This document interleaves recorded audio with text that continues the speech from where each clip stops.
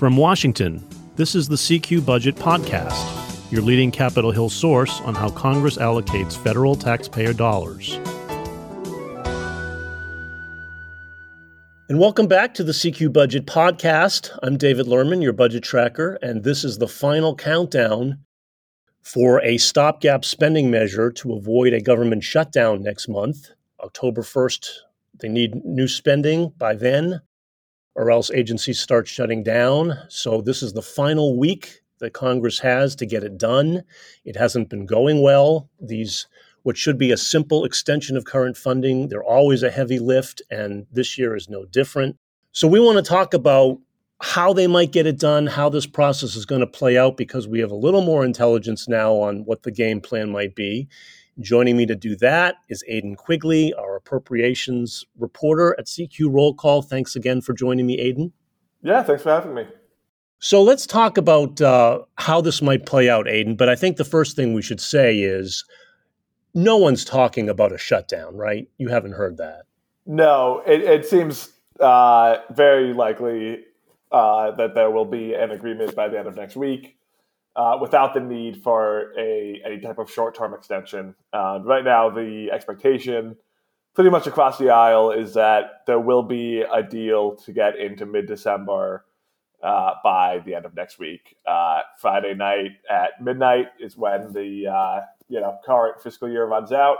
So it might be a late night next Friday, but I don't think we'll be seeing any type of shutdown. Okay. And what we don't know is if they can't get this done to run through mid-December with possibly some emergency money in it that the White House wants, they might have to resort to just a stopgap of a few days to buy them a little more time. I heard that option floated, I think, by Richard Shelby, the top Senate Republican appropriator this week. Doesn't sound like they're taking that seriously at this point, but that still hangs out there as an option if for some reason these negotiations don't come together, right? Yeah, so as a like worst case scenario option, that is on the table, but Democratic sources tell me that they're not considering that as a possibility at this point. In that they're not planning for it, they're not preparing a backup. They're really focused on getting one done that does go into the middle of December. Okay, so the question is, how do they make that happen? And it sounds like what we know right now is the first key test vote in the Senate. This is going to start in the Senate, we know now, because it's been hung up on this effort to streamline energy permitting. That's the priority of West Virginia Senator Joe Manchin, who insisted on this thing as a condition for his voting for the big climate healthcare Inflation Reduction Act package last month. He insisted on getting a vote on this permitting streamlining. And so that's been the major hang-up in this spending measure that they need now. So that's why it really needs to start in the Senate, this bill, because they need to work out something with Manchin that can get 60 votes in the Senate, bipartisan support. And so there is going to be a test vote now, the first procedural vote of several. Sounds like it's slated for Tuesday night, right? Yeah, so Senate Majority Leader Chuck Schumer filed cloture yesterday, which paves the way on a legislative vehicle to pave the way for a vote on Tuesday night. The idea is that they will swap in the language of the CR into that vehicle and then vote on that. But as you mentioned, the Joe Manchin permitting effort is really what is standing kind of in the way here. Schumer promised Manchin a vote by the end of September, and that vote will be this initial procedural vote on the CR. It looks extremely, extremely unlikely that Manchin's bill will get 60 votes because most Republicans have come out against it, and Democrats, a handful at least of Democrats are also against it. There's just really a murky path where there's bipartisan opposition, and he needs 60 votes. So it's appearing that the Tuesday night vote, if the CR does include the Manchin text, might not pass, which would set up a whole other string of events. Yeah, you have sort of an interesting coalition of opponents here to Manchin. You've got Republicans who say his streamlining effort doesn't go far enough, right? And then you've got progressives, particularly in the House, but even also in the Senate, who are saying this is a giveaway to big oil and gas, and they don't like it. And particularly the big focus here is this Mountain Valley Pipeline, which is Manchin's pet project, really, in this measure. That's the biggest thing he cares about. It's a 300-mile pipeline that would carry natural gas running from his home state of West Virginia into Virginia that he desperately wants. And his permitting measure would speed that up and really make that possible. And that has infuriated the Democrats' liberal wing. And Nancy Pelosi, the House Speaker, was asked about it, specifically about the pipeline, at her weekly press conference. It was striking to me because she was asked, can the House pass a spending measure of any kind if it includes the pipeline? And she dodged, and she said, we're going to have to see what comes out of the Senate, and I'm not going to speculate ahead of time.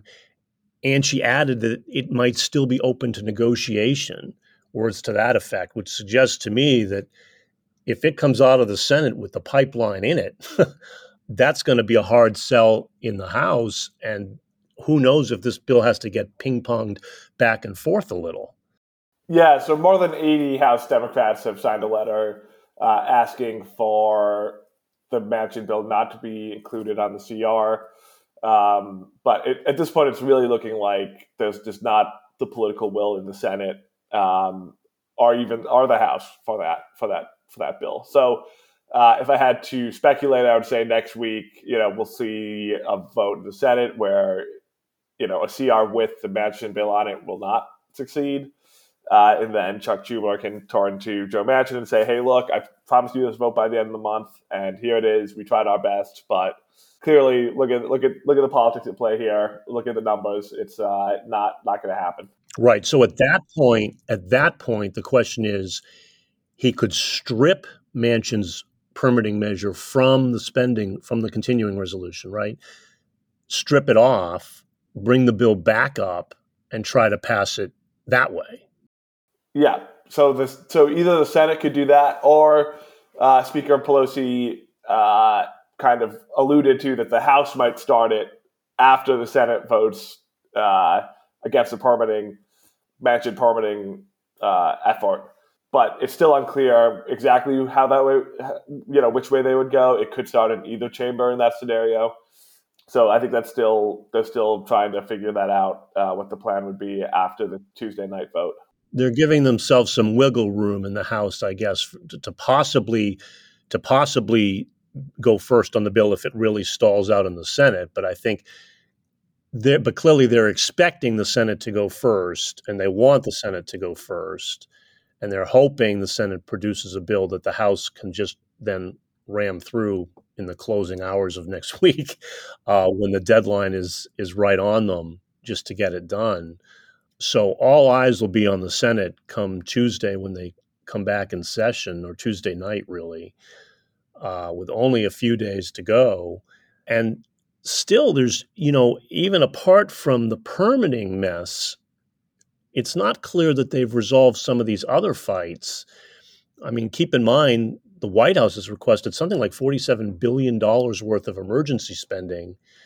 That includes money for Ukraine. Schumer said there'd be at least $12 billion for Ukraine in this package.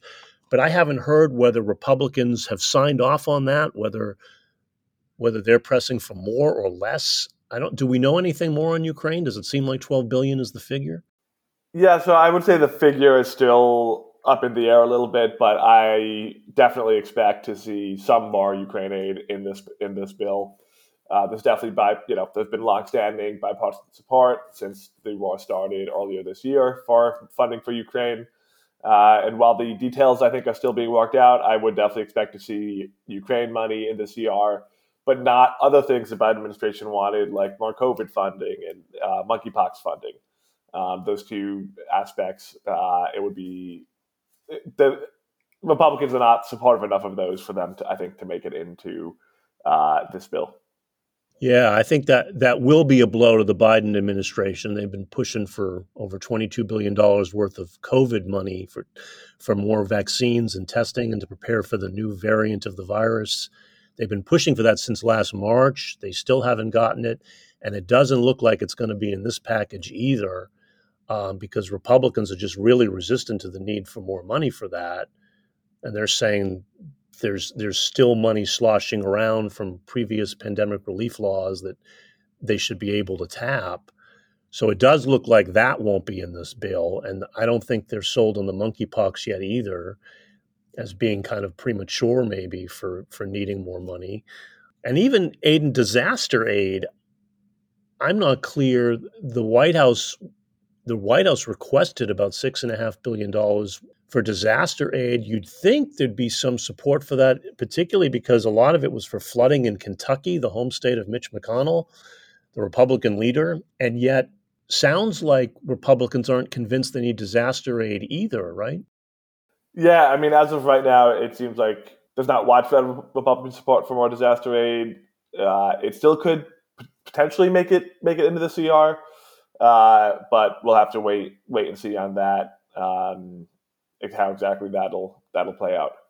And I think one of the reasons it may not make it into the bill is that FEMA, the Federal Emergency Management Agency, which runs this disaster relief fund, seems to be flush with cash right now. Their last statement showed they had something like over $13 billion worth of money sitting there available to be used. So the thinking may be that there's enough money already available for this upcoming, even for the hurricane they just had in Puerto Rico, that might be in the billions of dollars worth of damage. They might feel that there's enough money already available that they can tap for that so that they don't need to appropriate more right now. Of course, they could be wrong in that, and then they're going to need more sometime soon. But I think if it's not in this package, I think it's because they've calculated that that relief fund is flush with cash right now, and so they're covered for the moment. And I think that's what Shelby was suggesting too, that he didn't expect it in this stopgap measure. So that may go by the waysides as well, which makes it easier to negotiate if that's the case, right? Because if you don't have to negotiate levels of COVID money and you don't have to negotiate monkeypox and you don't have to negotiate disaster relief, well, that saves them a lot of time, right? Mm-hmm, mm-hmm. Yeah, the less in the CR, the easier it would presumably be to land on some final numbers and get this thing moving next week. Right. So they do have to settle on Ukraine aid, it sounds like. So that's still hanging out there, and a duration for the stopgap, which we think it's going to run through December 16th, right? That seems to be the date everybody's been talking about. Yeah, that is the date that's being talked about. I will say there has been some Republican push to get the CR into the next Congress in the new year, but that's really a small number of Republicans who want to do that, and that's not the plan by any means at this point. So it should run through mid-December, which means they're thinking there's going to be a year-end final spending package, omnibus package, that comes together right before Christmas. If everything goes their way, we'll wait and see on that. But just to get this stopgap measure done is a heavy lift. So it starts Tuesday night, and we will be covering it all to see how that plays out. But it's going to take a lot of procedural wrangling, it sounds like, to get it done. As I say, at least 3 procedural cloture votes, by our count, because of all the machinations they have to go through to get this bill onto a shell vehicle and motions to proceed and limiting debate and all these procedural hurdles that have to happen. So we're in for some long days and nights, I think, with only a few days to go. We will be covering all that for you, and we'll see how that plays out.